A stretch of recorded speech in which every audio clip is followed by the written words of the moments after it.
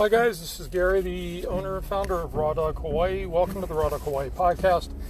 February is Dental Health Month for dogs, and I want to talk a little bit about why dental health is important, B, why your dog should never have to go to the veterinarian for a dental cleaning, and finally, C, why your dog has to go back to the vet so frequently when you don't have to.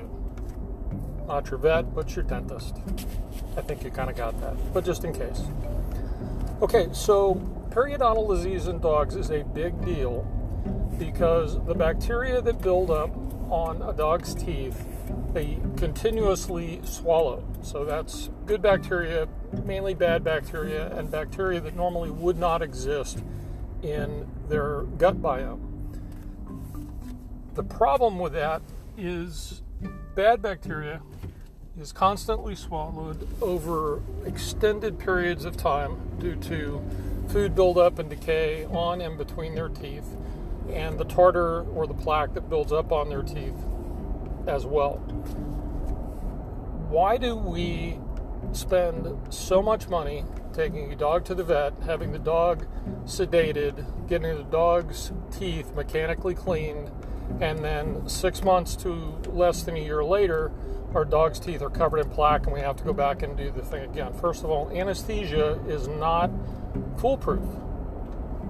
One of the side effects of anesthesia is death. Second, it's a weird experience for your dog to be taken to the vet first. Most dogs don't like it. There are a few that do, but they're the exceptions to the rule. Most dogs smell that sickness and know what's going on when they're going to the vet, and they usually know it's not for a good reason. Second, you're exposing your dog to a lot of other contagions when you do take your dog to a vet, because healthy dogs generally don't go to vets. And then finally, the cost. This was, 7 years ago. One of my first customers took her Ridgeback Mastiff mix. I met her on this Sunday. This was one of my farmers markets. Met her on a Sunday. She came up to the booth asking about our food. I asked her about a dog, and she told me about her dog. Weighs 90 pounds. Is actually still on the cover of our brochure to this day. And she was taking Lucky to the vet on Monday for a dental cleaning, and it was going to cost her about $800. So she didn't have the money to immediately switch to Raw. And I stopped her and I said, please cancel or at least delay that appointment for 2 weeks. And I reached into one of the coolers and I grabbed a large knuckle bone and I said, give this to your dog, let your dog chew on this, and within 2 weeks, you're going to see that your dog's teeth are much whiter than they are now, if not abnormally whiter than they are now. You seriously won't believe the difference. So about 6 days later, she called me and she said, hey, I'm Lucky's mom. I'm the one. I met you at the farmer's market. You gave me a knuckle bone. I canceled that vet appointment because my dog's teeth are white. And she sent me a picture of Lucky's teeth after 6 days of gnawing on a knuckle bone. So literally a less than $10 bone saved this lady $800 in completely unnecessary veterinary fees. Dogs in the wild don't eat grains or starches. All dogs, including wolves, lack an enzyme in their saliva called amylase, A-M-Y-L-A-Z-E, or S-E, depending on what part of the world you're in, and I may just be misspelling it. Amylase is used to convert starches into sugars. The pancreas also produces amylase along with other digestive enzymes. So here's the rub. If a dog and I ate, let's say, Krispy Kreme donuts, and I got a dozen, the dog ate a dozen, I ate the dozen, it would take me a while because I'd probably get a sugar high by the 6th one. My stomach would be killing me by the 8th one. The dog would inhale the whole box.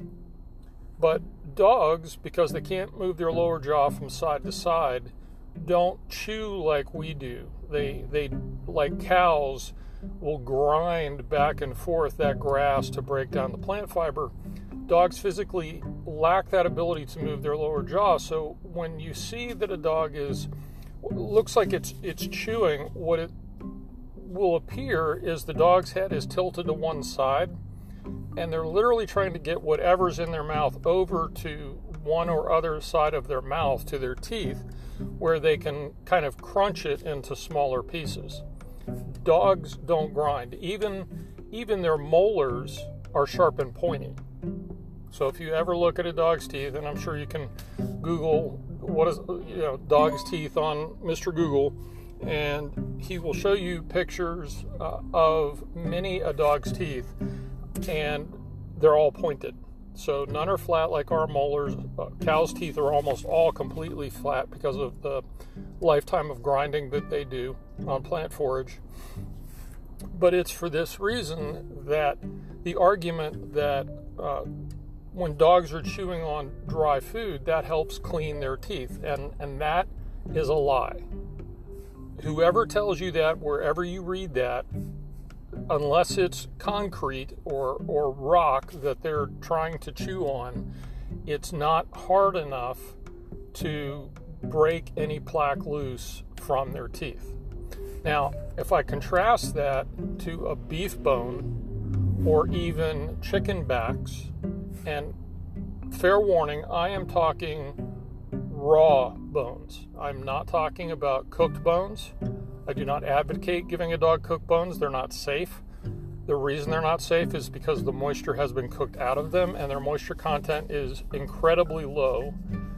When we dehydrate things, for example, liver will go from about 85% moisture content down to less than 5%.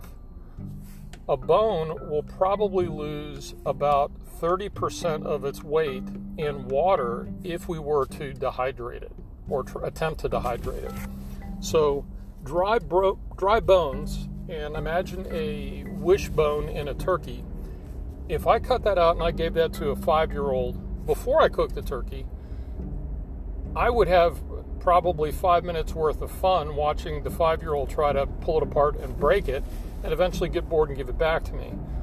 If I give that same 5-year-old a wishbone from a cooked turkey that's dried a little bit, they're going to be able to snap it really quickly, and you'll see that the edges of that bone then become very sharp and jagged. So that's why cooked bones are not safe to give a dog, not because they're going to get stuck, but because when they break and how they break causes them to fragment or shatter or splinter. Raw bones have such a high moisture content that the only thing that it's going to happen to them is they're going to possibly crush, or they're going to squish, like a chicken back. A chicken back, if I were to put a chicken back on concrete and take a cinder block and smash it, the only thing that would probably happen is my cinder block might break. The chicken back might look a little dirty, but it's probably not going to break. And if anything breaks, it might be just a couple of ribs from the sheer impact. If I put a marrow bone or I put a knuckle bone and do that same experiment where I'm dropping a cinder block on top of the bone, I guarantee you that that marrow bone and that knuckle bone won't break. The cinder block absolutely will break first. So those type of bones, what we call raw meaty bones or recreational bones, these are bones that allow the dog to first exercise their jaw muscles, which they don't do with dry kibble. Second, it stimulates their brain to actually do something to try to either pull tendon or figure out how to get the marrow out of that little hole, constantly licking it. Tongue is another muscle that barely gets any exercise in dogs. So if you give a dog a frozen knuckle bone or a frozen marrow bone, they're going to be at it for hours, and they're probably going to fall asleep because their face is exhausted. And it's also cool with some bigger dogs to kind of watch them get brain freeze if you give it to them frozen. And it lasts a little bit longer. But if I take a beef bone and I take it and I put it out in the yard, and I come back a week later and I pick it up, it's going to smell like a warm beef bone. It's not going to smell bad or nasty. If I try to do that with a chicken breast or a chicken back, I come back the next day, that thing is going to reek.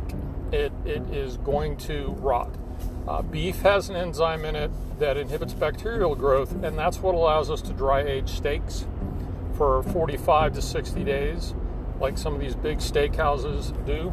They lose moisture, but that concentrates the flavor. The beef does not go bad. Whereas with chicken, unfortunately, that bacteria does not exist, and there are no enzymes in it that prohibit it from decaying over time. And chicken, any type of poultry, pork, anything else is going to decay. So the beef bone is fine to leave out. Even if ants get on it, even if flies land on it, none of those things are going to hurt your dog. This is what they do in the wild. They're actually considered scavenging carnivores. So they would rather find a 1-month-old dead carcass and gnaw on the bones to get at the marrow rather than going over to kill a crippled chicken, because they're lazy hunters, hence scavenging hunters. And they've been companions of man for tens of thousands of years. So we've actually trained them to change their behavior and depend on us more for food than their hunting skills. And so that may account for some of the genetic differences in their DNA between wolves and domesticated dogs. But let's get back to the tartar on the teeth. So as a dog grinds, or if you pick up a bone or a toy that a dog has been chewing on, what you'll notice is, and especially on a bone, you'll see scrape marks. So this is where the dog has bitten down, applied force, and then rotated their head. And they usually hold the bone under or between their front paws in order to get that leverage, because as they're scraping, that more mimics a tearing behavior, like pulling meat off of a bone or tearing flesh into smaller pieces. And those scrapes are going to be against the more vertical or the flatter sides of their teeth. And over short periods of time, that tartar gets scraped off. The other phenomenon is what holds the tartar in place to begin with. So there was a very, very recent study that just came out, and I'll mention that in the next podcast where you can go read it. It was done with beagles, and they all had some type of periodontal tartar buildup issues, and they were given bones. And in the short study window, all of the dogs had tartar removal and had noticeable improvement in the quality of their gums, as well as the quality, the lower volume of tartar that was built up on their teeth. We've also seen the reversals. In other words, a dog has just had their teeth cleaned, and in little as 7 days, that tartar can be built back up on the tooth, and you would never know that dog had just undergone a dental cleaning procedure. What holds that on and causes the decay to the teeth and the periodontal disease that causes issues with the gums is the fact that there is no amylase. So those donuts get packed between their teeth and stuck to the surface of the teeth, and the bacteria in their mouth start feeding on it. When the bacteria feeds on it, they leave behind excrement, and you get sticking of the tartar or the feces of the bacteria on the tooth surfaces, and you get the starchy product wedged between the teeth, and that's what causes the inflamed gums and gum disease. And then they continuously are swallowing these bacteria, which have many unwanted and undesirable effects to a dog's immune system.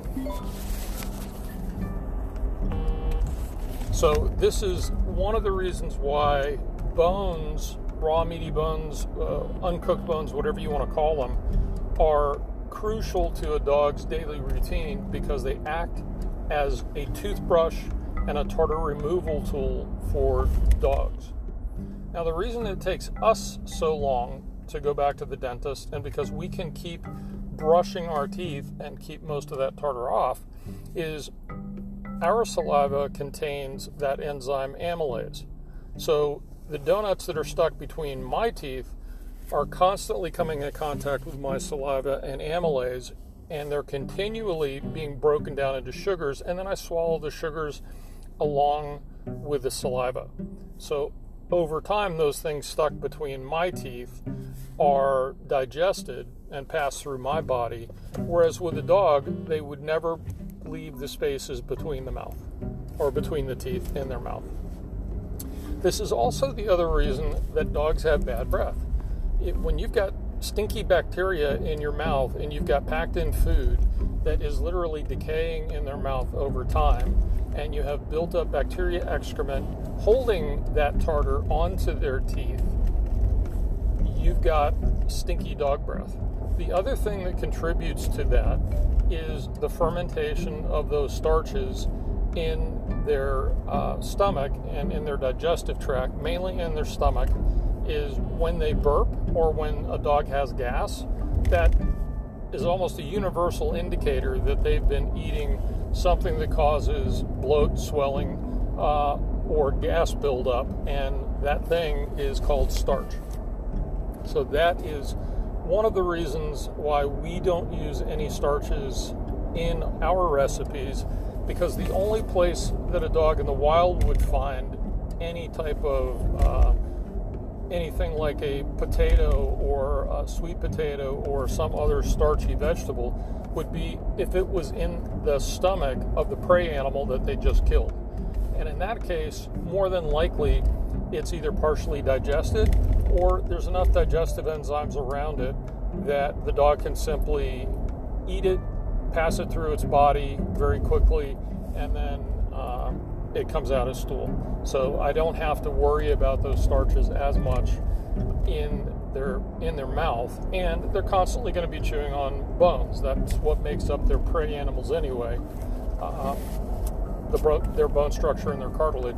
So those are going to become mechanical removal tools for dogs' teeth. So give your dog a bone.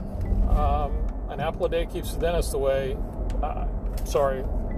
Pick some analogy that works for you, but please do not give your dogs rawhides. Rawhides are chemically treated. They have added colors, glue, added preservatives. And treats. If you're going to give your dog a treat, make it a single ingredient treat, like turkey or chicken or grass-fed beef, or something that doesn't have anything more than the ingredient that you're giving to your dog. If you see things that you don't know, use your phone and look them up, because more than likely it's a preservative like ethylene glycol. That's what they use to de-ice aircraft wings, BHA or BHT, known carcinogens, or some other type of either moisture control chemical or fat stabilizing chemical. So if you want to give your dog something special, go to the grocery store, buy some marrow bones or some knuckle bones. Ask your butcher. You can probably buy them online and have them shipped to your house now. Anyway,